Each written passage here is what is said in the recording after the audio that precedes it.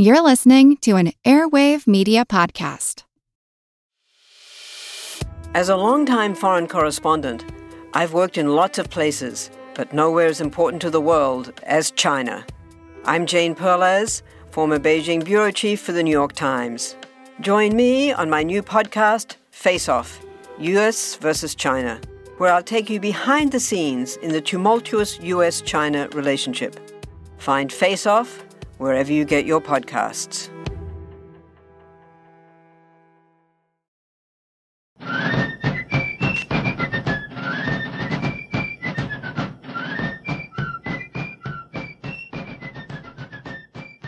Hello, and thank you for joining The American Revolution.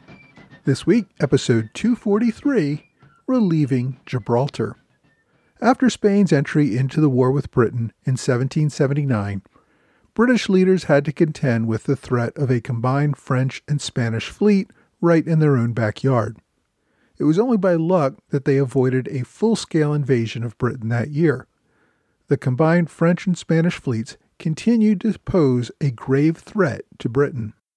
One of the main reasons that Spain entered the war was to regain possession of several territories that had lost to Britain in earlier wars.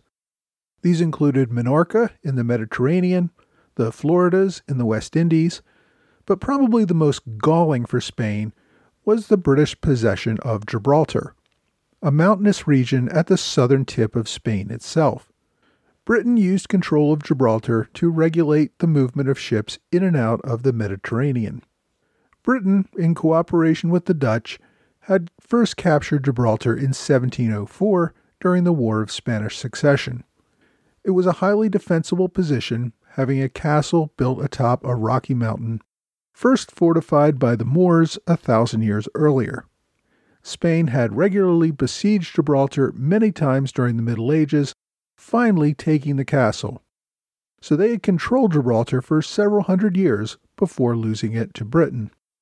In 1713, the Treaty of Utrecht gave Gibraltar to Britain, but the Spanish were never really happy about an enemy country holding valuable real estate in what they regarded as part of mainland Spain.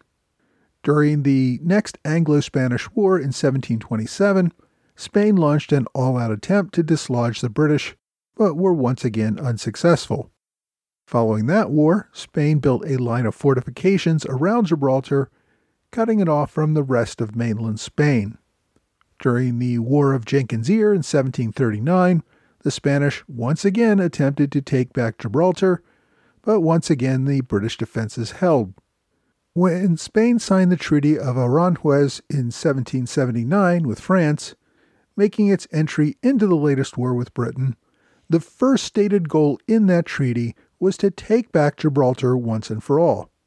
France agreed that it would not end the war until Spain took back Gibraltar. As I said, for the prior half-century, Spain had used its army to cut off all access from Gibraltar to the rest of Spain to the north. But the dominance of the British Navy allowed Britain to resupply Gibraltar by sea, just as they did many of their island colonies. The British left a relatively large garrison of regulars at Gibraltar, even in peacetime. More than 5,000 regulars occupied the rock before the war began. That was more than 10% of the entire British Army worldwide. When the war in America began, George III, who was also Elector of Hanover, deployed several regiments of Hanoverian soldiers to Gibraltar in order to free up British regulars for America, but without reducing the overall garrison numbers at Gibraltar. After Spain formed its alliance with France in April of 1779, it began its latest siege of Gibraltar in June. Britain could still get its faster military ships past the naval blockade, but the larger and slower supply ships had a lot of trouble getting to Gibraltar. Spain deployed about 14,000 soldiers on the land north of Gibraltar, but even with these superior numbers, Spain did not dare attack the British fortifications. They knew from experience that the terrain greatly favored the defenders. The British had built up those fortifications, making use of centuries-old defenses atop the Rock of Gibraltar, which rose more than a quarter mile above the ground and defended all possible passages to the top with well-placed artillery. For Spain to take back Gibraltar, it would have to cut off all support from the sea. To that end, Spain deployed Admiral Juan de Langara. The admiral came from a prominent family from the Basque region of Spain. His father had also been an admiral. Langara entered his father's profession at age 14, when he was commissioned an ensign in 1750. He had spent a quarter century proving his capabilities as a naval officer and slowly rising in rank through the 7 Years' War, and afterwards leading several naval expeditions around the world, including 3 trips to the Philippines. Langara was part of the invasion fleet that the French and Spanish deployed against Britain in the spring of 1779. Langara managed to capture the British ship Winchcombe, which was the only British ship captured during that campaign. When most of the French and Spanish fleet went into winter quarters in Brest and Cadiz in late 1779, Langara was tasked with maintaining the blockade against Gibraltar with 9 ships of the line and 2 frigates. Now, the Spanish blockade was having its intended effect. By December 1779, 6 months after the siege began, the British Hanoverian force of over 5,000 soldiers at Gibraltar was running out of food and supplies. Britain would have to find a way to get supplies to the army or risk losing the siege on account of starvation. To break the siege, London deployed a fleet under the command of Admiral George Bridges Rodney. Rodney came from a minor aristocratic family. His father, however, had made some bad investments, leaving the family impoverished. Although his father had served as an army officer, Rodney entered the Navy at age 14, where he could advance through the ranks without having to purchase commissions. Through a combination of capable service and the patronage of an influential relative, the Duke of Chandos, Rodney commanded the 60-gun Eagle by the time he was in his early 20s. This was not the same Eagle that Lord Howe would have as his flagship during the American Revolution. It was an earlier ship with the same name. During the War of Austrian Succession, Rodney distinguished himself.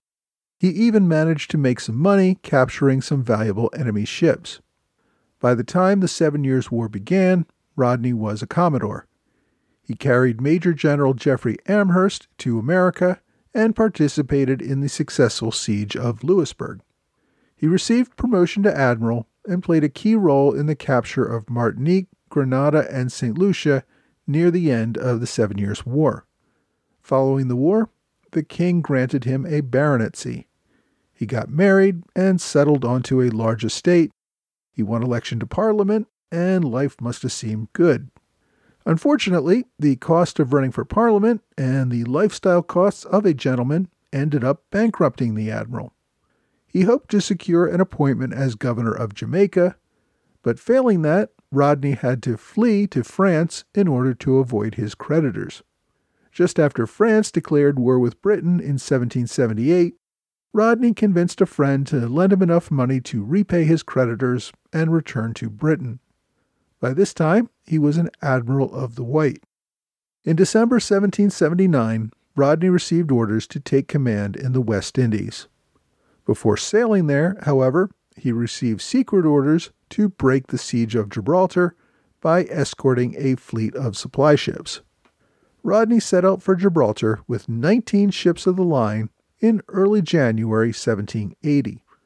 Only a few days later, his fleet spotted the enemy. It turned out to be a Spanish supply fleet, defended only by 1 ship of the line.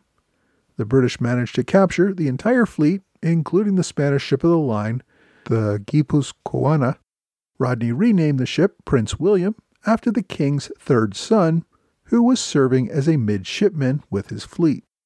Following the capture of the Spanish supply fleet, Spanish officials got word of the British fleet that was headed for Gibraltar. They deployed 2 different fleets to intercept, one under Admiral Luis de Cordoba and another under Admiral Langara. Now, you may ask yourself, why did I go through all the trouble of giving a background on Langara, but not bother to give a background on Cordoba? Well, the reason is that Cordoba, once he learned of the size of the British fleet, turned around and went right back to Cadiz. He did not even try to contest the attack.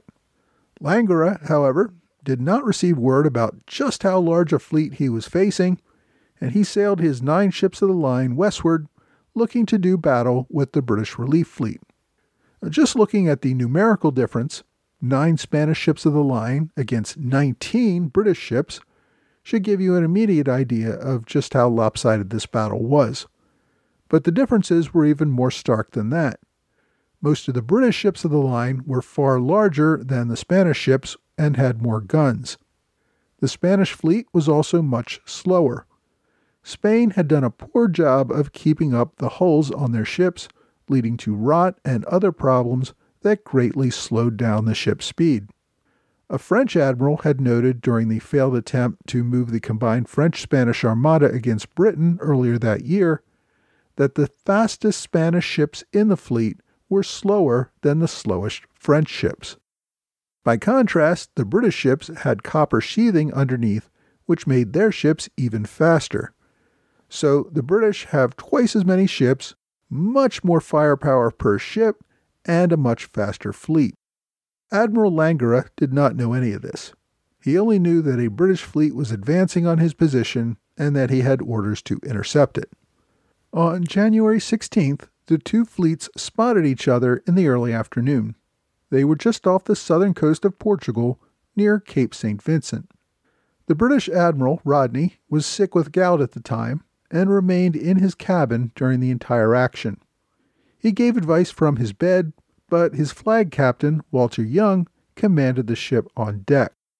After the British and Spanish fleets confirmed sight of the enemy, both sides began to form a line of battle. Quickly, though, the Spanish realized just how outnumbered they were.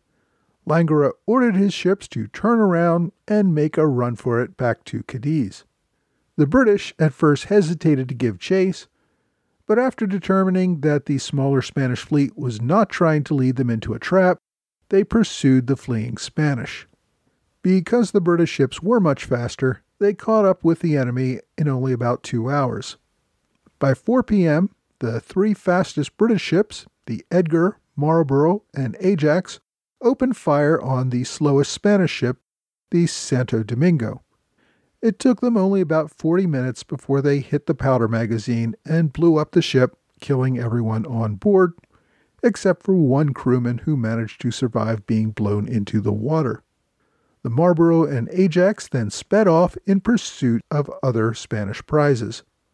The next slowest Spanish ship was the Princesa, who they bypassed in order to get to some of the faster ships. The British captains calculated, correctly, that other British ships would catch up and take the Princesa. Soon the Bedford caught up and engaged, forcing the Princesa to strike her colors after about an hour of fighting. By this time, it was getting close to dusk. The British officers had to decide whether to call off the attack, in which case the remainder of the Spanish fleet would probably slip away, or whether they wanted to risk continuing the attack into the night. A nighttime battle carried more risks of being caught out of position or misidentifying an Allied ship and engaging in friendly fire. In the end, though, the British thought that the risk was worth continuing the pursuit. A few hours later, several British ships caught up with the Phoenix, the Spanish flagship carrying Admiral Langara. During the ensuing firefight, Langara was wounded. More British ships arrived to pile on the attack. After the Bienfaisant shot off the Phoenix's mainmast, the Spanish flagship struck her colors and surrendered at around 2 a.m. on the morning of January 17th. Normally in such a situation, the British would send over a prize crew and take control of the ship. However, the Bienfaisant had a raging smallpox epidemic aboard ship. The British captain informed the Spanish of this case and told them that rather than sending over a prize crew that might infect the Spanish, he would allow them parole to continue sailing their own ship. In doing so, they had to agree to remain with the British fleet, cease all hostile actions, and follow them back to a British port. Rather than risk smallpox infection by the prize crew, the Spanish agreed to these terms. Over the course of the rest of the night, the British ships found an attack the Diligente, the San Eugenio, and the San Julian. After midnight, the British 80-gun ship, the Alcides, caught up with the 74-gun Spanish Minorca. Although a little smaller, the Minorca managed to get in a fortunate shot which toppled the Alcides' mainmast. By that time, though, the smaller 32-gun British frigate Apollo had also entered the battle. While probably too small to capture the Minorca on its own, it managed to keep the Spanish ship engaged until the 80-gun flagship Sandwich, sailing toward the sound of cannon fire, arrived on the scene around 2 a.m. and forced the Minorca's surrender.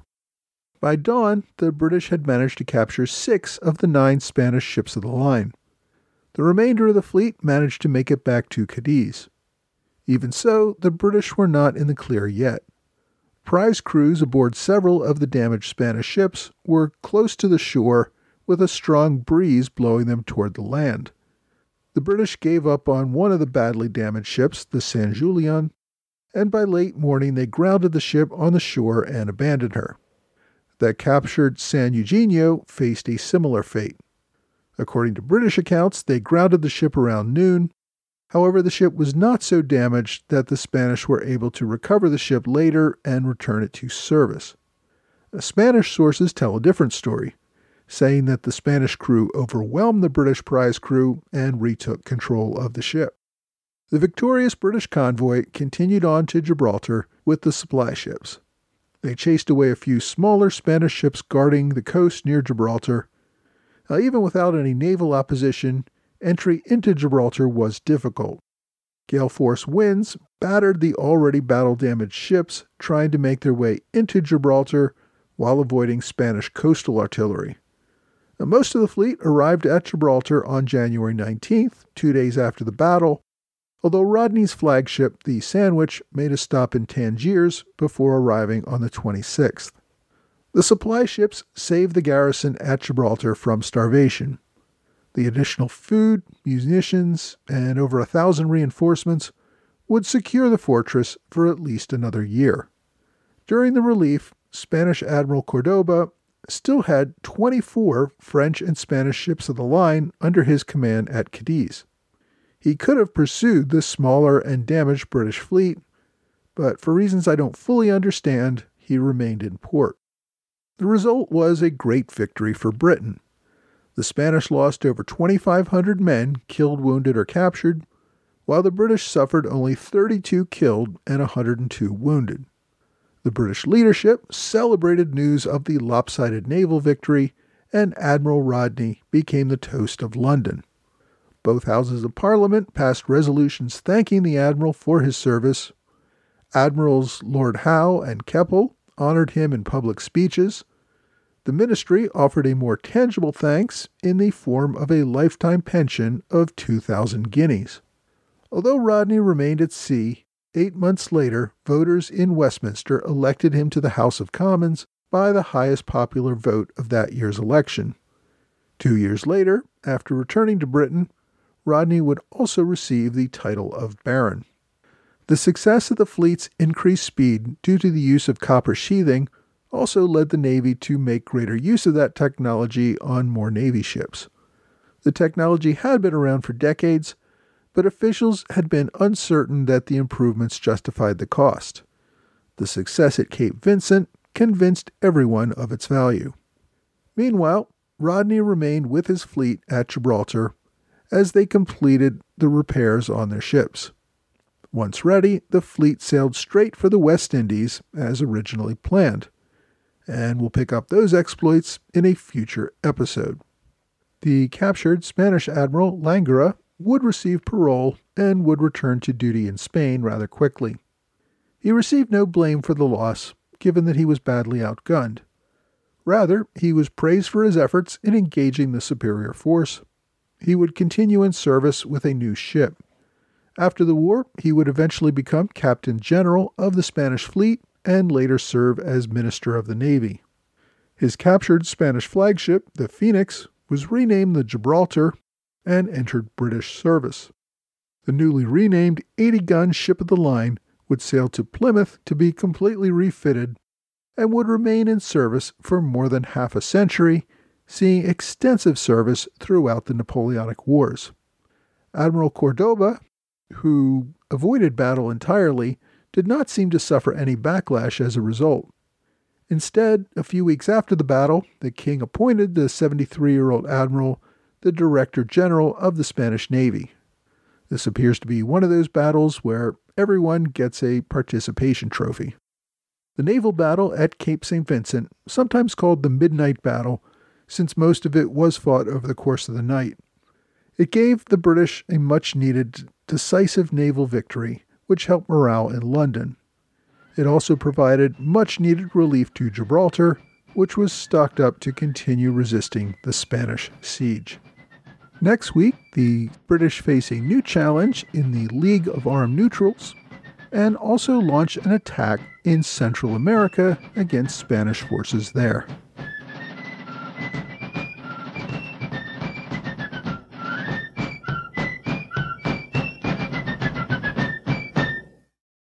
This episode is brought to you by eBay Motors. eBay Motors is here for the ride.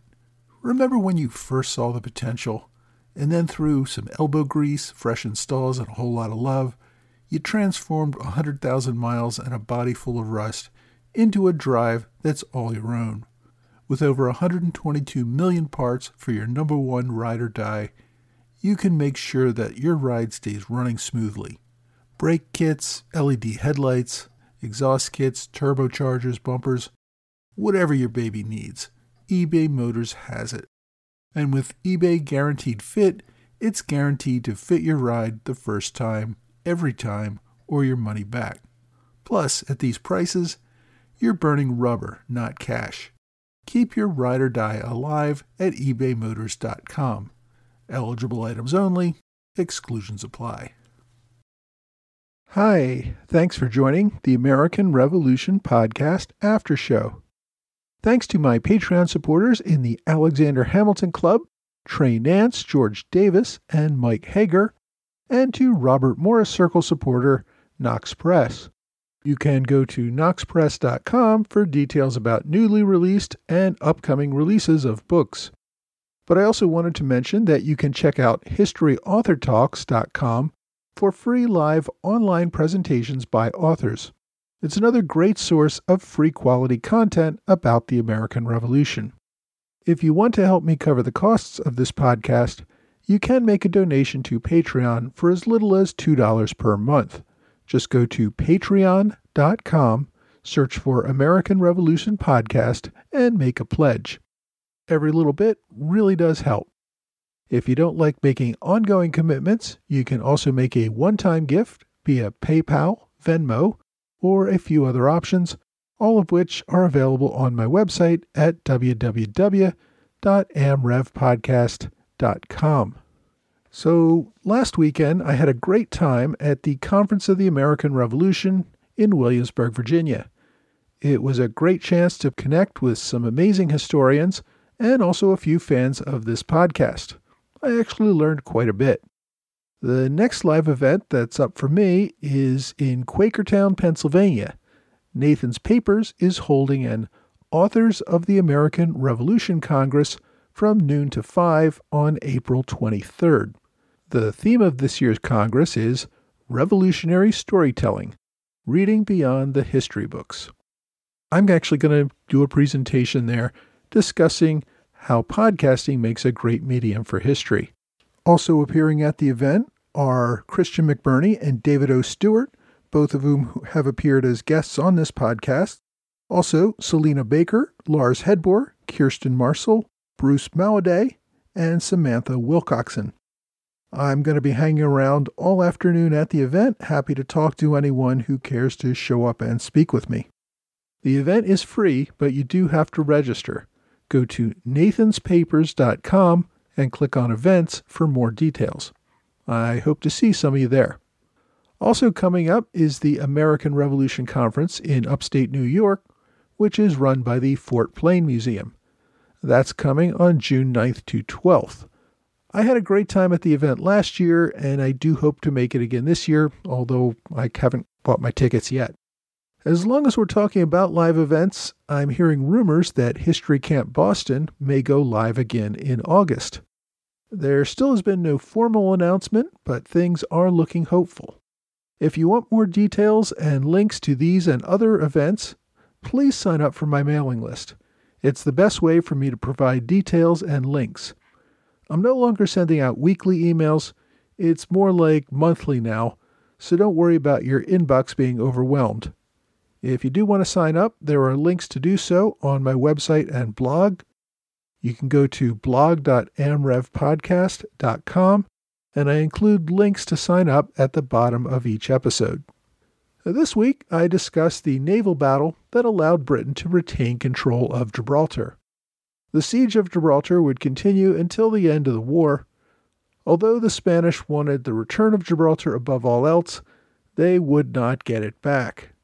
France, which promised to stay in the war until Gibraltar returned to Spain, backed out of that deal. The final agreement which ended the war turned over the Floridas and Minorca to Spain, but Britain kept Gibraltar and continues to hold it to this day, a fact which still annoys many Spaniards. If you want to read more about the Siege of Gibraltar, my book recommendation this week is Gibraltar, The Greatest Siege in British History, by Roy and Leslie Adkins. It's a pretty thorough recounting of the events that took place over the 4-year siege. Some have criticized the book for being a bit tedious, but I guess when you spend 480 pages covering a 4-year event that mostly consisted of two armies sitting and staring at each other while one waited for the other to get hungry and quit, the action scenes may be a bit too few and far between for some. But I think the book does a great job of covering contemporary accounts and providing details on the struggle. The authors, Roy and Leslie Adkins, are a couple who are British historians and have written numerous books on various events related to British history. So, if you want to get to know more about this event, the book Gibraltar, The Greatest Siege in British History is a good one. My online recommendation covers the same siege, but in a shorter book and written much earlier. The book is called A History of the Siege of Gibraltar, 1779 to 1783, by John Drinkwater. It was first published in 1861 and is available as a free ebook on archive.org.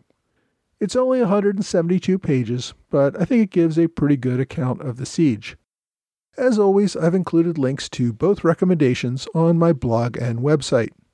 If you visited my blog, you also know that I include numerous other books and online resources if you want to learn about the week's topic. Go to blog.amrevpodcast.com for more details. And if you have trouble remembering that address, if you just type in American Revolution Podcast Blog into Google, you'll find it right away. My question this week asks, in American culture and popular consciousness, the 1773 Boston Tea Party has been immortalized, but the similar Gaspee affair from a year prior is relatively obscure. What led to this difference in remembrance between the two events? Well, as we approach the 250th anniversary of the Gaspee, I suppose this is a good time to ask and answer this question. In both cases, the colonists rose up and engaged in destruction of property. The Tea Party became well known in history, while the Gaspee is largely forgotten. In many ways, the Gaspee affair was worse than the Tea Party. For those of you unfamiliar, go back and listen to episodes 36 and 40. But for the short answer, the Gaspee was a small British naval vessel attacked by Rhode Island colonists in 1772. The Rhode Island colonists attacked the ship after it got stuck on a sandbar. They were unhappy with the aggressive tactics it was using to seize suspected smugglers. They shot the captain and burned the ship. By comparison, the Tea Party was an attack on private property, not government property, and no government officials nor anyone else was hurt, other than, I guess, a protester who accidentally knocked himself out during the unloading of the tea. So why did London do almost nothing over the Gaspee affair while it brought down the hammer following the Tea Party? There are probably several reasons why the Gaspee incident received far less of a response from London. One was that the governor of Rhode Island, who was elected, did not raise a fuss himself. Rather, he tried to shut down the criminal investigations and move the matter to a quiet conclusion. Another reason was that Rhode Island was not the center of protests and problems. That was clearly Boston, which had law and order problems going back for nearly a decade.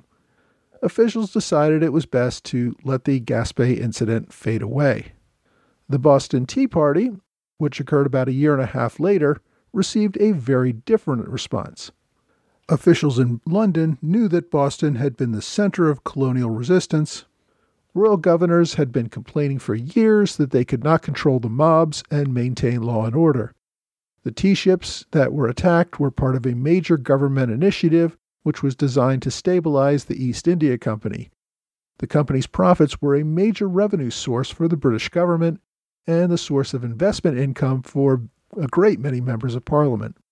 After the destruction of the tea, officials in Boston strongly urged London to respond in a powerful way. The response in London, therefore, was that it was time to make an example of the most troublesome colony. So while the Gaspé affair was swept under the rug after a few months of fruitless investigation, the Tea Party led directly to Parliament's passage of the Coercive Acts, also known as the Intolerable Acts. The colonial leaders found those acts both coercive and intolerable.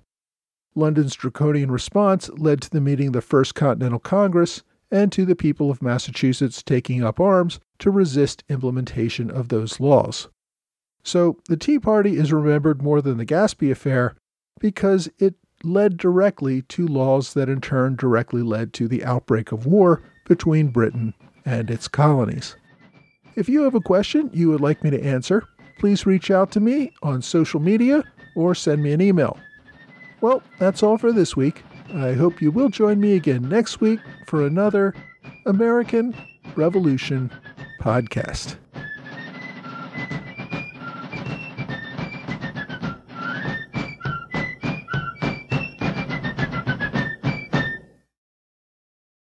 The French Revolution set Europe ablaze. It was an age of enlightenment and progress, but also of tyranny and oppression. It was an age of glory and an age of tragedy. One man stood above it all. This was the Age of Napoleon. I'm Everett Rummage, host of the Age of Napoleon podcast. Join me as I examine the life and times of one of the most fascinating and enigmatic characters in modern history. Look for the Age of Napoleon wherever you find your podcasts.